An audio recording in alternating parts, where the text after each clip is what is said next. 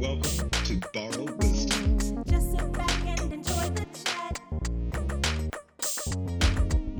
Good afternoon, everybody. It's Robert Barry Fleming, Actors Theater of Louisville's Executive Artistic Director, and this is Borrow Wisdom. And we've got a very special guest. Kristen Boone is the president and CEO of the Fund for the Arts, one of the oldest United Arts funds in the country. Before that, she held leadership roles at Actors Theater, the High Museum of Art in Atlanta, and Cincinnati's Fine Arts Fund. We're going to be speaking about arts leadership in Louisville's cultural past, present, and future in the midst of this pandemic. And Kristen, thank you so much for joining us. We're thrilled to have you here. Thank you for having me. I'm happy to be here.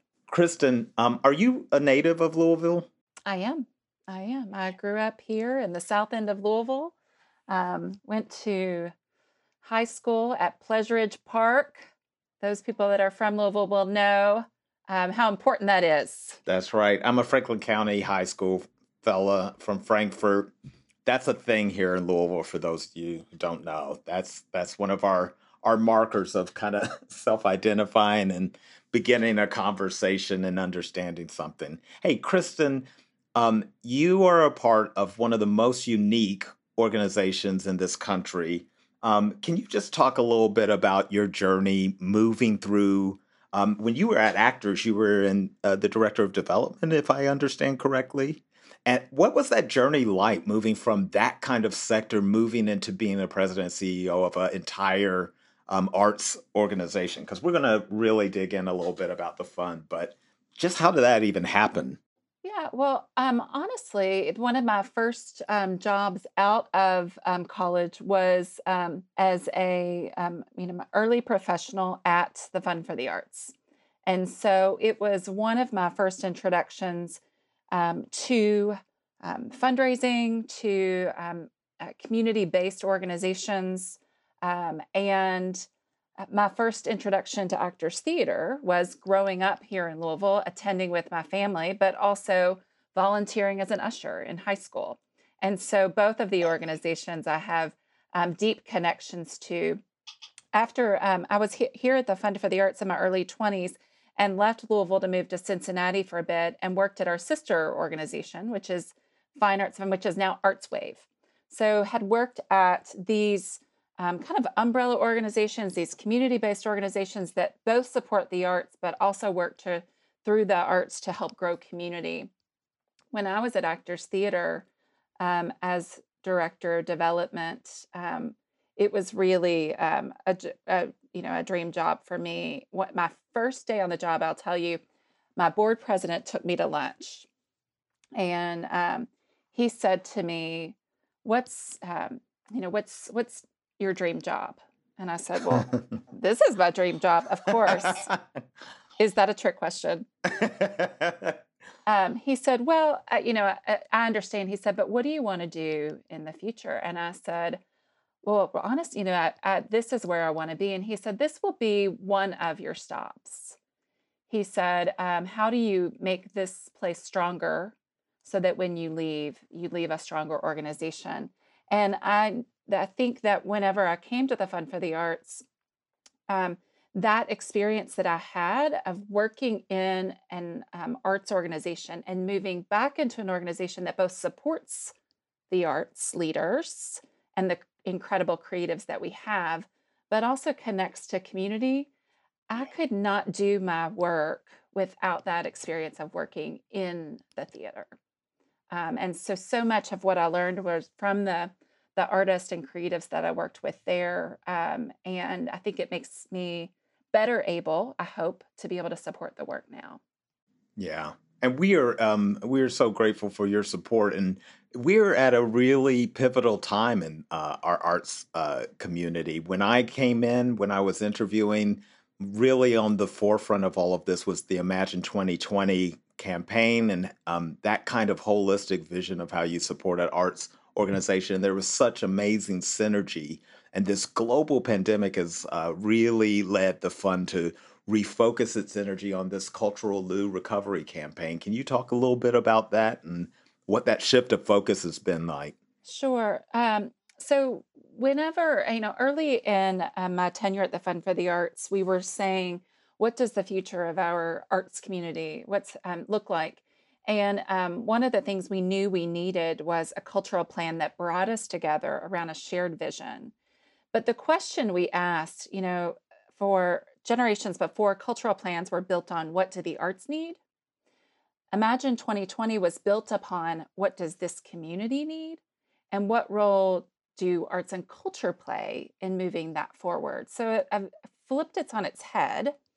And what came out of it was incredible access to the arts for people to experience and participate, opportunities for our children, not just in school, but in out of school time, a real commitment to equity, diversity, and inclusion, a commitment to supporting our creatives and strong institutions, and also to the idea that part of what makes Louisville a great place to live and work and attract business is our arts and culture community, and really continuing to elevate that.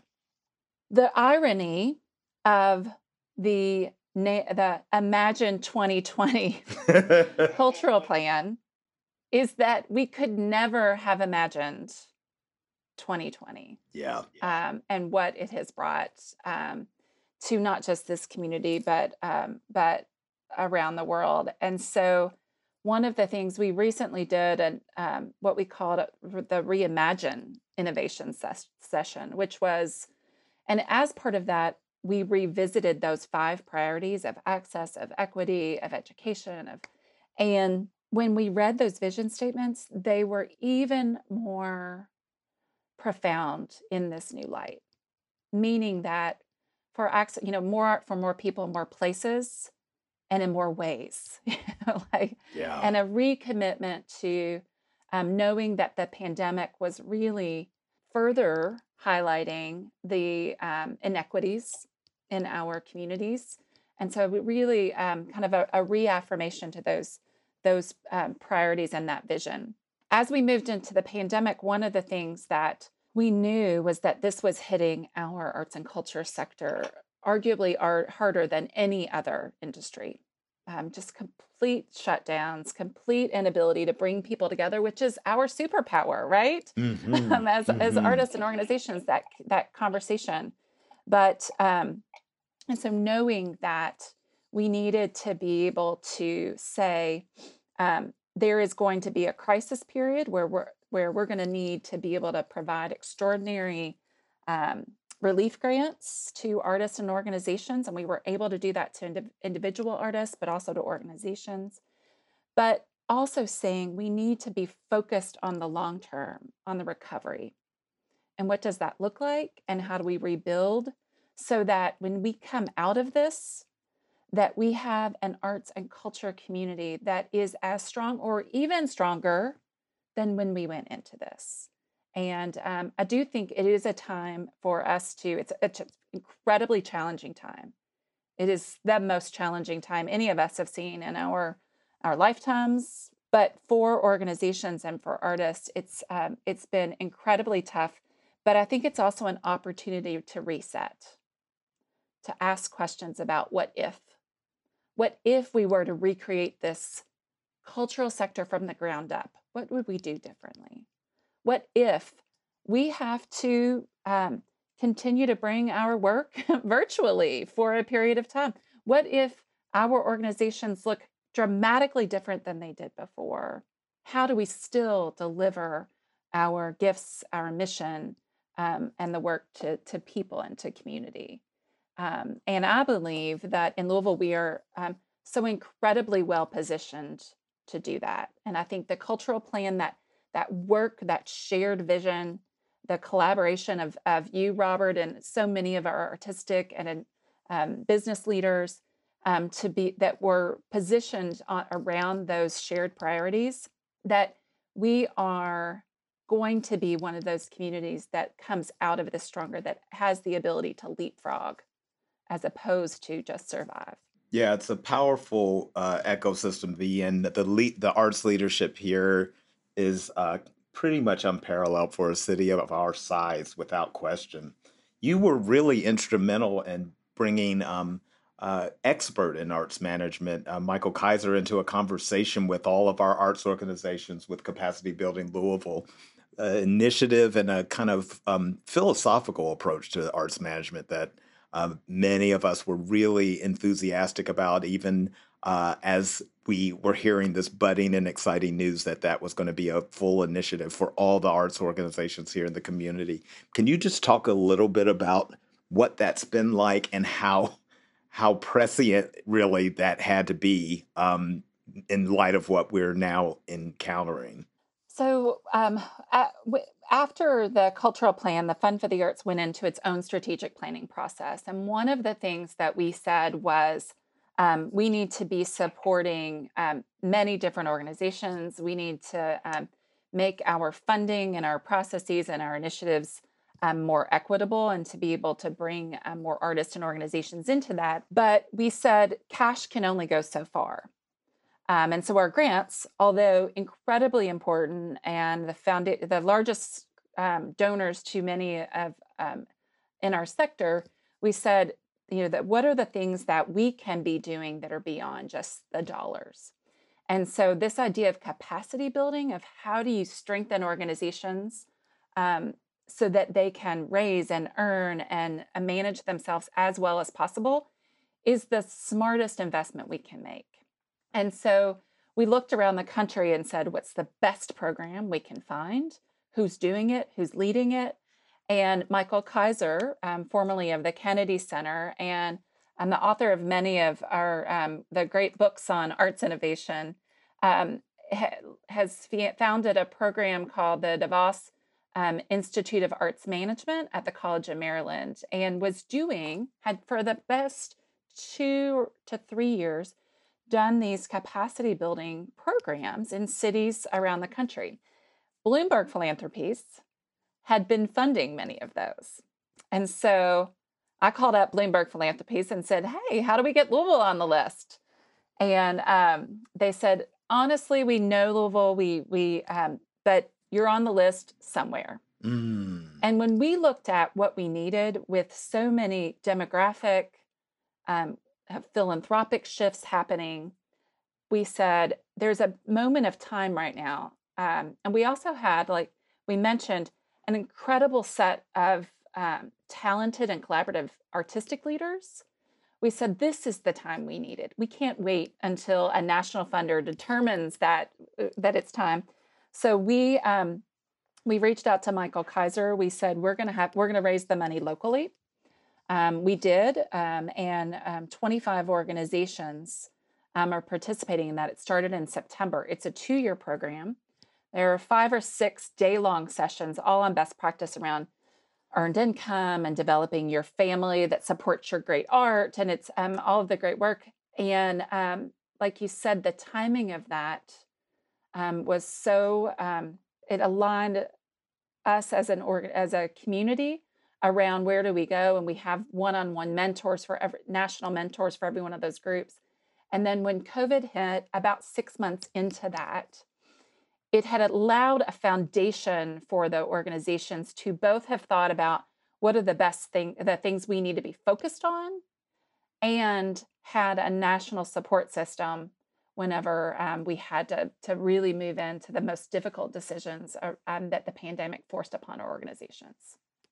And we're really finding this pandemic's making comprehensive collective action really challenging, because we know that one size doesn't fit all. We're in the moment of reopening here. Our governor has kind of cleared us for some phase 1 reopenings with some cultural organizations, the zoo.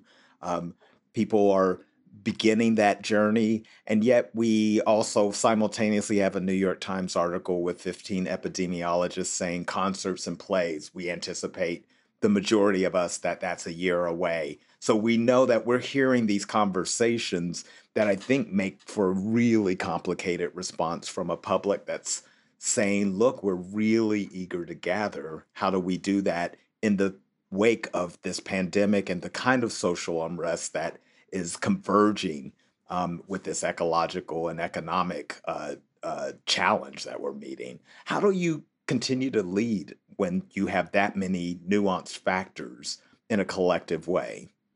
Yeah, I was, and we haven't even talked about the recent Black Lives Matter, that the acceleration and the explosion of that movement, um, and like you said, how that on, it's, I think somebody was saying, how does that happen at the same time? It's been, and like you said, it's actually is the perfect storm. Yeah. Yeah.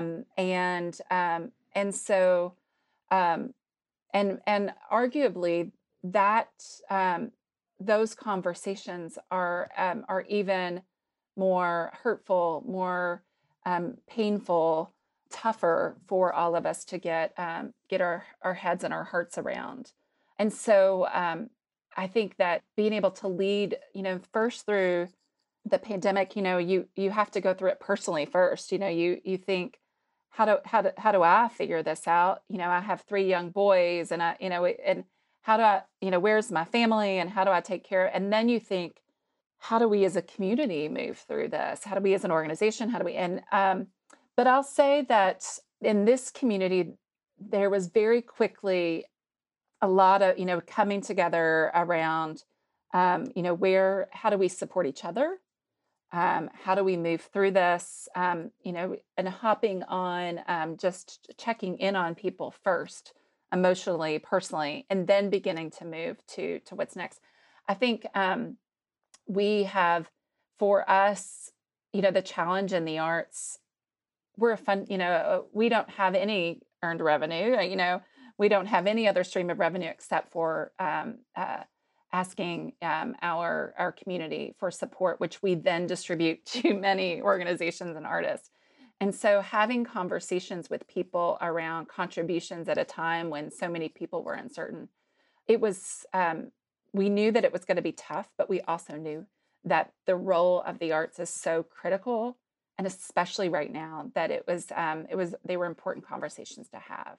And I will tell you that most of the donors and community leaders and corporate leaders and individuals that we have spoken to have said, we recognize that, and we want to be a part of the rebuilding. And there has been very few that have said, just, I'm completely out right now. So I think also just helping to think about, there's going to be tough times, and how do we do it in the most compassionate, intentional, and inclusive way as possible. Yeah, we've got an ecosystem. Kentucky's, when people used to ask me when I left the state as a young person and I was out on either coast or throughout the country, hey, was Kentucky the Union or were they the Confederacy? And I just would say yes. I was like, that's how complex Kentucky is, because we have a historical legacy of that's very layered and very complicated. And we've got incredible talent here in many, many sectors that document, disseminate that information, and also look to find ways forward for a greater and stronger Louisville. We know that we have incredible camaraderie in the interpersonal, and we also recognize we have structures that continue to reify throughout the nation certain kinds of inequities that are really laid bare right now. And I've been always so heartened by the effort of the fund to be really intentional and thoughtful about that from the start in terms of how the arts funding is dispersed amongst the organizations. What's the strategy? What's the short-term strategy? And what is right now the long-term strategy of how we can best support our ecosystem? Well, the good news is, so because we've been around for so many years, some of our longtime policies, I would say, were part of the inequities. Mm-hmm. And there was an arts leader. There was a time when we had member groups, that these were the only groups that are deemed worthy of support. And those organizations are still incredibly vibrant and important institutions and organizations in our community. But a few years ago, we just blew that out of the water and said there's no longer just certain groups that do art that is worthy. We are now working to support so much more than that. And that was really important that those changes had been made, because we now can actually live. We feel as if we have so much more work to do, but that has been so important to our evolution. And this year, as we looked at the short term, how do we make grants this coming year as we're raising money? We are focused on operating grants because we know those are the dollars that organizations need right now. We also have said one of the things around, as we were working on this, we knew we were looking at how do we address the challenges during the pandemic, after the pandemic. So we said community impact is still important, but we need to really focus on sustainability and making sure that organizations have put the plans in place and done the really difficult work to get them to a place where they can sustain themselves. And we need to be a part of that, but we can't save or fix it. It has to be led by the organizations. And so this real focus on strong management of the organization. And then the other is that we've doubled down on equity, diversity, and inclusion. And that's really in response to the most, our efforts to learn from what has it's been erupting in our streets in the last week and a half, where we're hearing from our Black neighbors and leaders, and saying that we are actually increasing the priority around racial equity in our investments, especially in this next year, and how our organization's a part of the healing process. Yeah. That it's not just enough. We had changed from art for art's sake. We just, and although I believe in that there is an innate value in that to us as people, that's not what we support as a community organization. So now we've added, and yes, you don't necessarily have to be a rich organization, but you have to be an organization that financially is making the decisions to be able to sustain yourself. And then lastly, again, that there is this an arguably over investment or overemphasis on equity right now, that to get to the future that is going to be stronger and more inclusive, that there is going to be a time, and I don't know how long that time is, I don't know what that looks like, but that right now is the time to double down in that area. And it's interesting that doesn't necessarily have to mean that there's not great art happening, because, there's a really interesting article that came out asking theater practitioners and organizations, do you find yourself shying away from socio-political work? And have you investigated what that might signal in terms of what you're doing? So many of us have been asked to really look and do and operate from our missions and begin to really think of that as the base of how we would strategically think about leading and serving.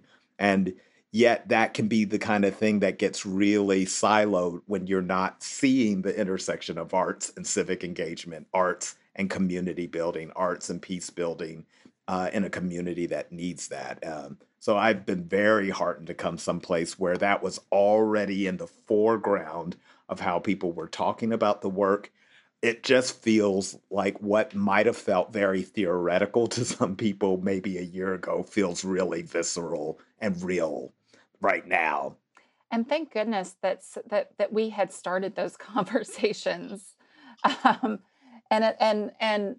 with our boards, with our donors, with our coworkers, so that when this time came and we really, as artists and organizations, we needed to step forward, that wasn't that was already in place, and so the work, the leadership that you have just in the past couple of weeks, Robert, really stepped into that, has had such a strong voice, and if Actors Theater had not already been on that path, stepping into that without that runway would have been much more difficult. Indeed, indeed. Krista, do you have artists in your home? What I've always say is that I am behind the scenes. I am not the artist, but I do. My boys like to play music, and so I have a piano player. I have a couple of guitar players. I have not had anyone that has stepped into drama. I'll tell you that, which I keep on kind of trying to push, and they just kind of look at me like, "Mom, we're your sons. Like, it's just not our thing. It's not going to be our thing." I'm like, "All right, you got me there. You got me there."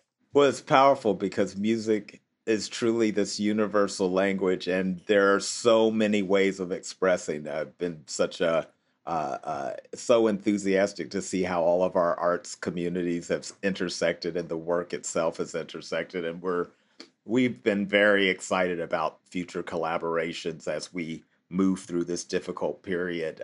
What is in store for Greater Louisville? What's in store for the whole arts community, and these kind of potential collaborations that inevitably are going to take place. So it is still a very hopeful and exciting time, in spite of recognizing that there is a lot of work to be done on a lot of different levels. And I'll tell you what, just as we think about the one, like I said, I think that here in Louisville and in our arts and culture community, we are incredibly well positioned. One, to really build back stronger through this pandemic, but also as a more inclusive community that really kind of addresses head on the systemic racism that we have put in, and lived within in this community. And I am beyond inspired by our artists and our arts leaders that are both have led with such compassion and resilience through the COVID crisis, and the art that came out through couch concerts and through then, and the work that was happening through that. And now to see and slightly different people and some of the same step into these roles of challenging, of educating and healing as we battle as a community to be much stronger together. So I'm just so grateful for the tirelessness and the genius of our creative community in so many ways. What's sustaining you and the Fund for the Arts through this kind of just deeply challenging time? Our artists. I mean, just the work that is being put out. At any time, I can, flip through our social media to just a moment to hear a song, a poem. That you all did an incredible panel just recently. There's just been so much that it's our artists, that the resiliency and the optimism that has been a part of that. That's what sustains me. And then I look around and say, this community, we can come back even stronger. They can write case studies and New York Times articles about how Louisville did it right, and Louisville reclaimed its position in the arts and cultural world.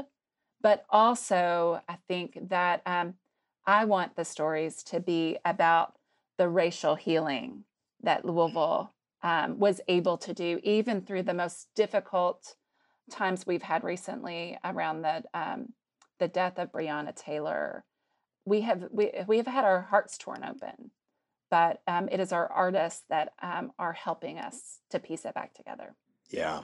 The tragedies around Breonna Taylor and David McAtee has mobilized numerous communities to have frank conversations, to look these things squarely in the eye and begin to have a healing without soft pedaling what's essentially an inherited system of inequity that's really, really challenging to untether at its roots to create something different. But I think Kentuckians have demonstrated a kind of resilience and a kind of survival to be able to face difficulty that way and keep moving forward, however imperfectly, that we recognize it's not a space for perfection, it's a space for continued engagement and continued conversation and continued action. I think that's one of the great strengths of being a Kentuckian, something I'm very proud of, that no matter how imperfectly it's done, we keep at it, continuing to figure it out and be frank with one another about how we might do that. And I am so grateful for your leadership in that endeavor. I really think of the Fund for the Arts as a partner, not only for the arts community, but for the community as a whole, because we really recognize what that means. There's very few places that still have not only a great theater, a ballet, an opera, a symphony, having all of these different great music, like having great museums of varying varied size and focus. What do you think has led Louisville to still sustain what cities that outpaced us, such as Cleveland years ago, historically? Why do we still have those things and other ecosystems have struggled? I think it's a couple of things. One, I think, is that I will say that the Fund for the Arts, this is a part of that. That we have 20,000 people that give to the Fund for the Arts to be able to be a key support investment in every one of those organizations. And we are 10 to 20% of the operating budgets of our many of our arts organizations, and supporting many of the initiatives in our schools and access to free admission during the summertime. But the number of people that give what they can to be able to make sure that that continues in our community, I give it all to our donors, and most of our donors, we often, yes, we do have some donors that give very, very generously, and we're so grateful for them. But I really look to the people that give $1 a week through payroll deduction, who say, in this community, we are going to do what we can to be able to make sure that it's accessible to as many people as possible. And so it's really the people of this community that have continued to believe that that's important. We've had a lot of great arts organizations, but also educational initiatives through those arts organizations. Let's just highlight one program, Arts for COSAIR Kids. Can you talk about how do you support something like that? How does that make its way into a conversation? Well, so this is funded by one of our local foundations that's focused on children, special needs children, but recognizing that means many things. That means everything from either hearing impaired, whether it's those children who were abused or abandoned, or children in poverty. So understanding that special needs look like many different things.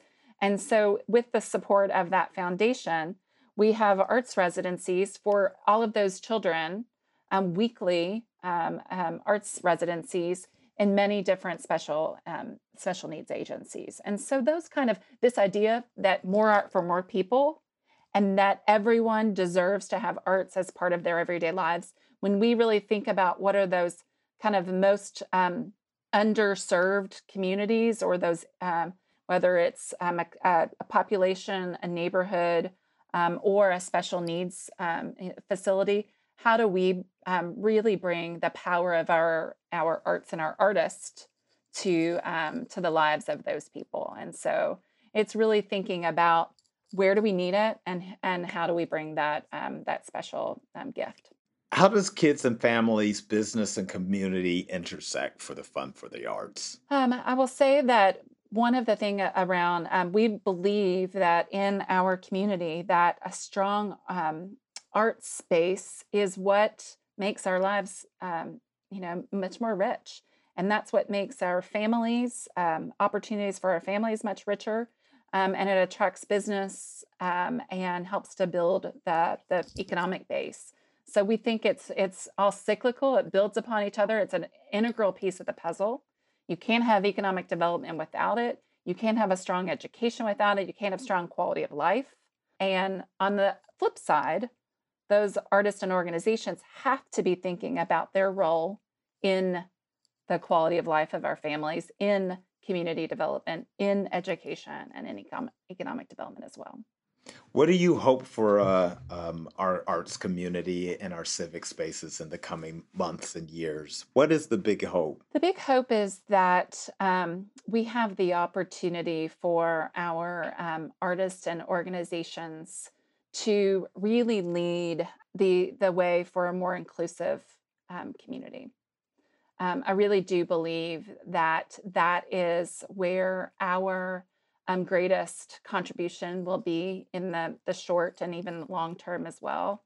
And then I also believe that as we think about really putting Louisville on the map, that we have the opportunity to leapfrog many other communities. Everybody's dealing with these same challenges.